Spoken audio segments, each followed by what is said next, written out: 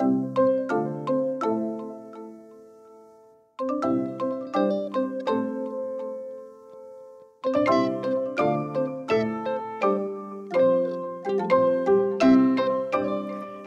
and welcome to another episode of Quilt Buzz, a podcast featuring your favorite folks from across the Quiltverse.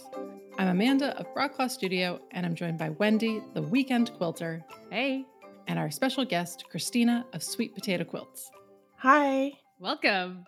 Now, before we jump into all our quilty fun today, can you tell us a little bit about yourself, Christina? Yeah, I'm Christina, a quilt pattern designer. I live in Boise, Idaho. I'm originally a classically trained musician, and I play the clarinet in the Boise Philharmonic. I'm also an elementary school music teacher, and I somehow found the time to learn how to quilt and start a business. So could you tell us a little bit more about the name of your business, Sweet Potato Quilts?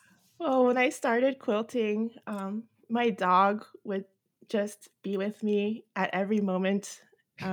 Whenever I lay something down on the floor, he's on it and he just wants to snuggle with everything. And he's just my companion, and his name is Goguma or Goguma. In Korean, that means sweet potato. So I decided to name the business after him. What kind of dog? The shelter called him a collie mix. And he doesn't really look like a collie, but he's definitely like loyal and just wants to be with me all the time. Aww. You started quilting fairly recently in about 2018. Was it love at first stitch? It was love before first stitch. I had a huge build up to it because I started getting interested in it when I was out of town. I was out away for a summer taking a teaching course, and I just needed something to distract my mind off of music. And so usually I play Sudoku or something. I'm like, is there something I can make more use out of my time? Like piecing puzzles together. Like, how about quilting? Because I can piece things together and I'll come away with something useful and something that'll be loved.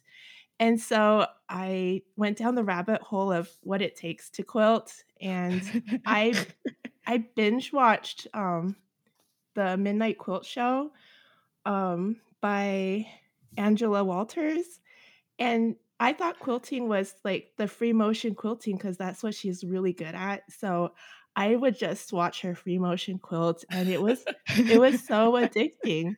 And so I've never owned a sewing machine, and when I went back home, I had ordered one. It finally came in. I bought fabric and I pieced it together, but I thought the quilting part was when you free motion quilt it, and it just didn't go as smoothly as Angela Walters.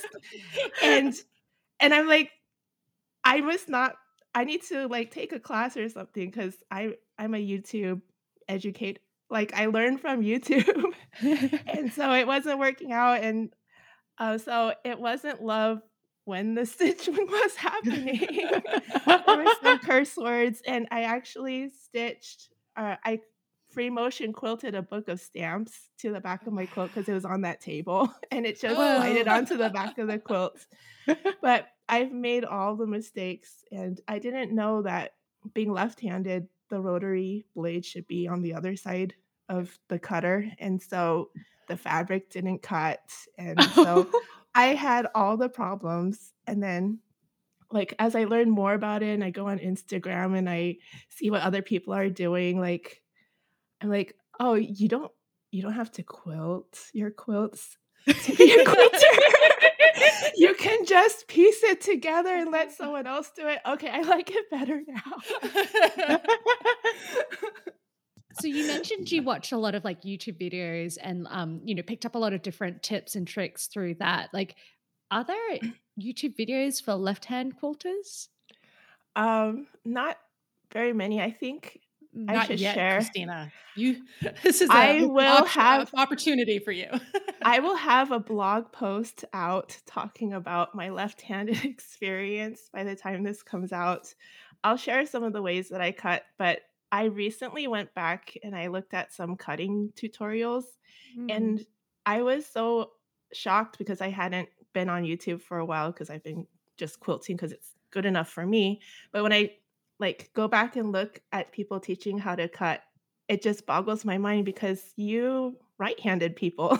Yeah. You you cover your width of fabric with the ruler, the amount you wanna cut off, and then you slice it off, right? But I use my cutting mat, and I just move the ruler to the notches of the cutting mat. Oh. Yeah. So, if you've ever watched my reels of cutting fabric, Mm. I'm doing it wrong. So, I'm gonna take this opportunity to buy a bunch of left-handed rulers and see how There's much that left-handed change rulers? they're I don't look at it's the numbers, where the numbers are. Yeah, they would So be flipped, right? So that yeah. because Oh, So no way! yeah. I didn't even I'm gonna start cutting the right way and just share how much it changes my quilting. I didn't even know. I didn't even know there was left-handed rulers. Yeah. Throughout, your quilting journey so far, could you share some of the things that you've had to modify in the sewing room to accommodate, your left-handedness? Yeah. I mean, the biggest one was changing the rotary blade and putting it on the other side. Other than that, it's the ruler thing, which I'm just realizing now. I will point out that I have some advantages, I believe, as a left-handed quilter. Just the way the machine is built and where we quilt and have the bulk of our quilt is on our left Mm. side, so True. that I have my left arm to manage and handle the bulk of it. Oh. And so I also think that if we pin, when we pull out pins while we're quilting, we pull them out with Yeah. the left because the sharp end of the pin points to the Yeah. right. So Yeah. I have that advantage. I don't think Damn. but the disadvantage is that there's no room to store things, so if I pull out a pin, I have to, like, cross around my body You've gotta and get put it down there. gotta get a magnetic pincushion. I can just throw those things halfway across the room and it catches it. Oh my gosh. The Okay, Zirkle. It's also great, it cleans up the floor. So if you have pins, like, in your rug, you can just wave it over the rug and it pulls them all up. you're gonna change my life. So you mentioned earlier that you took up quilting because you were looking for a way to blow off steam. You were taking a teaching course over the summer, and we've noticed you talk about how quilting is part of your own self care. Can you tell us a little bit more about this? Well, I think I'm gonna get a little personal, and I think it stems from how I grew up as a child of immigrant parents. My parents immigrated from Korea before I was born, and a lot of how I was programmed when I was growing up is like, I need to be successful. I will earn love from my parents when I do well at things like get good grades in school. Like, that's how I earn their affection and attention. And so I'm just naturally motivated to do good and succeed at whatever I pursue. And so that just stemmed into like my profession of being a musician and the competitiveness of being a musician and finding a career in an orchestra. Also, as a teacher, your work goes into your personal life. And so, like, I just happened to pursue two careers that like are my identity, and I needed to find the space to just make for myself and think in silence, a place where I did not need to pursue formal training at the beginning. I can forgive myself for all the mistakes that I make and just kind of make sense of how I grew up and maybe retrain the way I look at how society is built and how I see my place in society. And so with all that thinking being done, I've come a long way. The self-care is like just learning how to love myself. Like, I don't have to be good at anything Mm. to be a worthy human being and to be like worthy of love. And so I've learned to feel the same for other people. And that goes both ways. And also, yeah, just mostly the self-love, and I I'm okay, like, just where I am, and it's where I need to be just as long as I'm being authentic and honest with myself, and that's what quilting has brought me. And I, in turn, have put it back into my teaching and musicianship. So it's been really interesting to see how they all feed each other. What I think so cool about quilting is the celebration of imperfections, of the fact that, when you make a mistake, when you use the wrong color, it's kind of this problem solving is baked into it, but it still means that, it's not something you have to rip out and redo or practice until you get it correctly. It's kind of that evolution journey. I think that speaks to a lot of people. Yeah. You mentioned that, you've found that your quilting practice has influenced your own life as a teacher and a musician. Can you kind of talk about like have other lessons gone that way into your quilting from being a musician to being a quilter? Yeah. I mean, I'll I don't know, explain this step by step, but, in a way, like, being a musician is its own world in itself, but I feel a little bit limited and constricted by it because I'm in an orchestra playing music mostly by dead European composers and to an audience of people who would normally go to that kind of concert. And so I needed the teaching to share music with just the students and kids in my community of various backgrounds and give them the same equal opportunity to learn that they like music even before they know about it. And so the best way for me to teach students is just to in my classroom create the atmosphere that they have autonomy and choice in how they want to create music so that they can express themselves the most authentically. And I believe that the best way for them to do that is through improvisation. And when I have them improvise music, what I do is I set parameters when it comes to like musical elements such as pitch and melody. And I feel like that's what I want when I write quilt patterns. I don't wanna just have, like, an assembly direction, like how you put an IKEA furniture together. Like, you need to make this kinda quilt, but I want there to be choice where people who look at my patterns, they can start with an idea and end up with something that's unique, and they have not just choice in the fabric they choose, but a little bit of choice of the design process, and I'm exploring that, with improv quilting, and the parameters that you can set.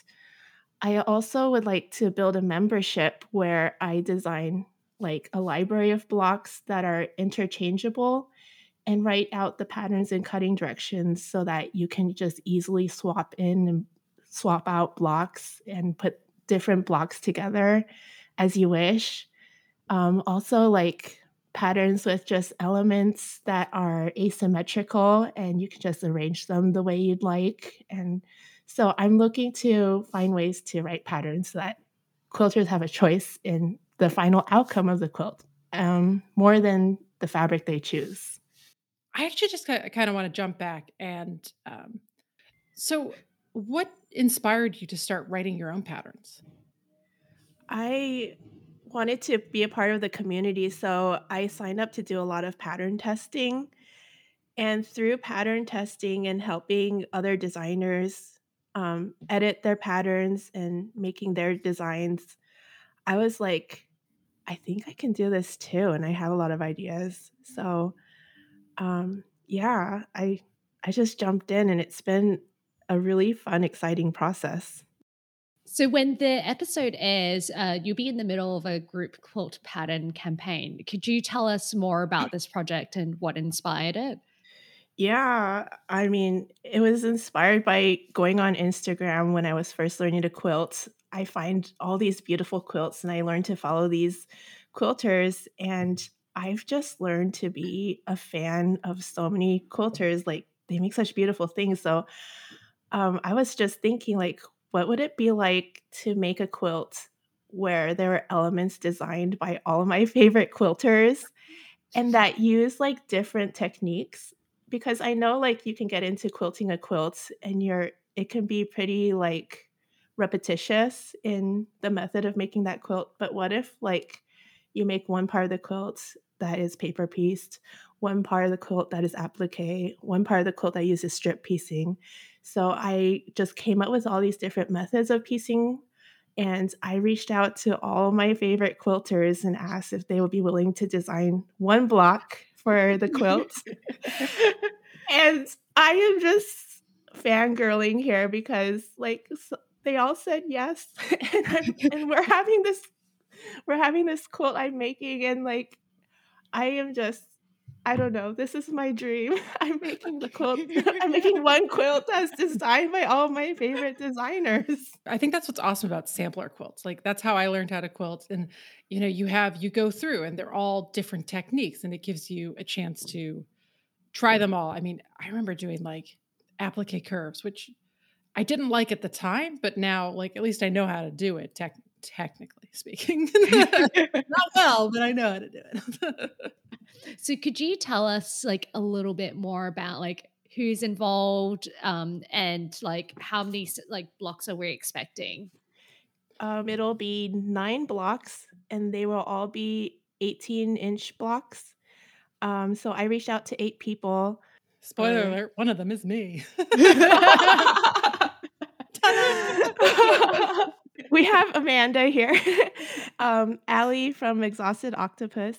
We have Elizabeth from Quilters Candy, Megan Collins, Taylor from Toad and Sew, Varushka from Pride and Joy Quilting, Jessica from Quilted Studios, and Brooke from Eudaimonia Studio, and me. That's like one hell of an awesome team you got there. And some friends of Quilt Buzz. And you decided to do it in conjunction with National Sewing Machine Day, correct? Yeah. I should know this Ooh. as part of the team. Just spill all the tea, girls. I want to know all about it. So National Quilting Day this year is June 13th, and starting on June 13th, we will release this pattern for free if you sign up for it. And you'll have, I think it's a month to make the entire quilt, and we'll choose one winner to win a grand Ooh. prize. It's gonna be $225 gift certificate for fabric. Wow, that's amazing. Plus 9 free patterns. Yeah. In addition to the group project that you're launching in June, do you have any other fun quilting projects or collaborations on the horizon? Yeah, I've been a part of the 12 minis in 12 months group, and my mini pattern will be coming out in July. So right after the Ooh, sampler. Back to back. Yeah. So I'm really excited about that one. are you able to tell us a little bit about that or like the design or you haven't come up with it yet?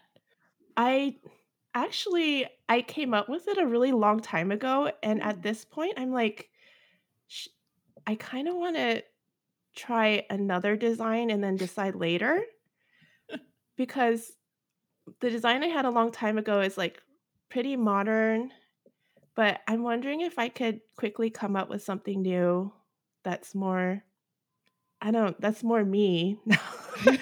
Like, you can do it this way, or like with the improv elements, like have some asymmetrical elements that will give people choice in how they piece it together.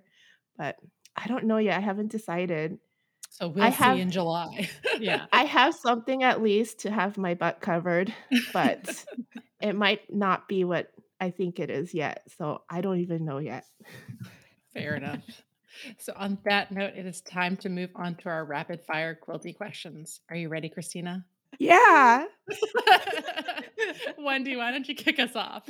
Sure. Okay, so what is your favorite time of day to quilt? The morning. And where do you sew? In one of the bedrooms upstairs, we don't have kids, so we just use them as sewing rooms. So do you wear shoes while sewing? And if so, do you wear socks or no socks? It's socks. Just I don't like the shoes, but my toes need to stay warm.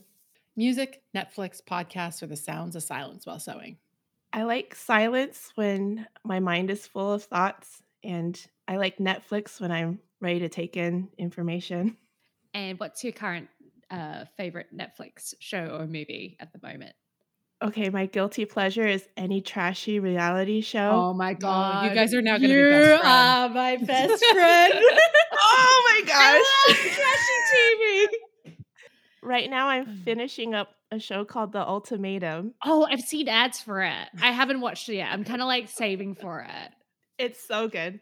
What is your favorite snack while quilting? Dried mangoes. And what's your favorite traditional quilt blog? I like any disappearing block. And favorite color? Purple. Do you have a favorite brand of solids? I mainly use Kona. And do you have a favorite Kona color? Any light hue. And what color fabric do you use the most? White. Solids or prints? I like using both. And do you have a favorite fabric designer? Anyone at Ruby Star Society. I love them all. And what is the last fabric you bought? It's the fabric pool for the sewing machine sampler. It's all solids. What's your favorite quilt shop? There are a few. I like Great Hair on Thread Company, Liza Taylor, Wildwood Creative, and I've heard such good things about Sewtopia, which is in Utah, and I really want to go and visit them. How do you organize your fabrics? I have one of those like grid cabinets from IKEA, and I have enough fabric just to fill up two. So there's like a solid box and a print box, and that's it. What do you do with your scraps? I store them in like a huge tub bin, but I've also designed a free pattern for a body pillowcase where you can just store your scraps in that pillowcase and give it a nice hug. And what sewing notion you couldn't live without? My rotary cutter with the blade on the right side for left-handed. What sewing machine do you sew on? A Bernina 770 QE. What's the number one quilting notion you'd recommend for lefties? A left-handed ruler. And what thread brand do you use? Aurifil. Do you have a pressing preference? I use both. I really love to press to one side when the seams can nest, but if it's not going to give me that, I'll press open. And pick one, HSTs, curves, or flying geese? HSTs. Do you have a go-to long arm quilter? It's someone in my town called the Quilting Corner. I'm just not ready to send my fabric off in the mail.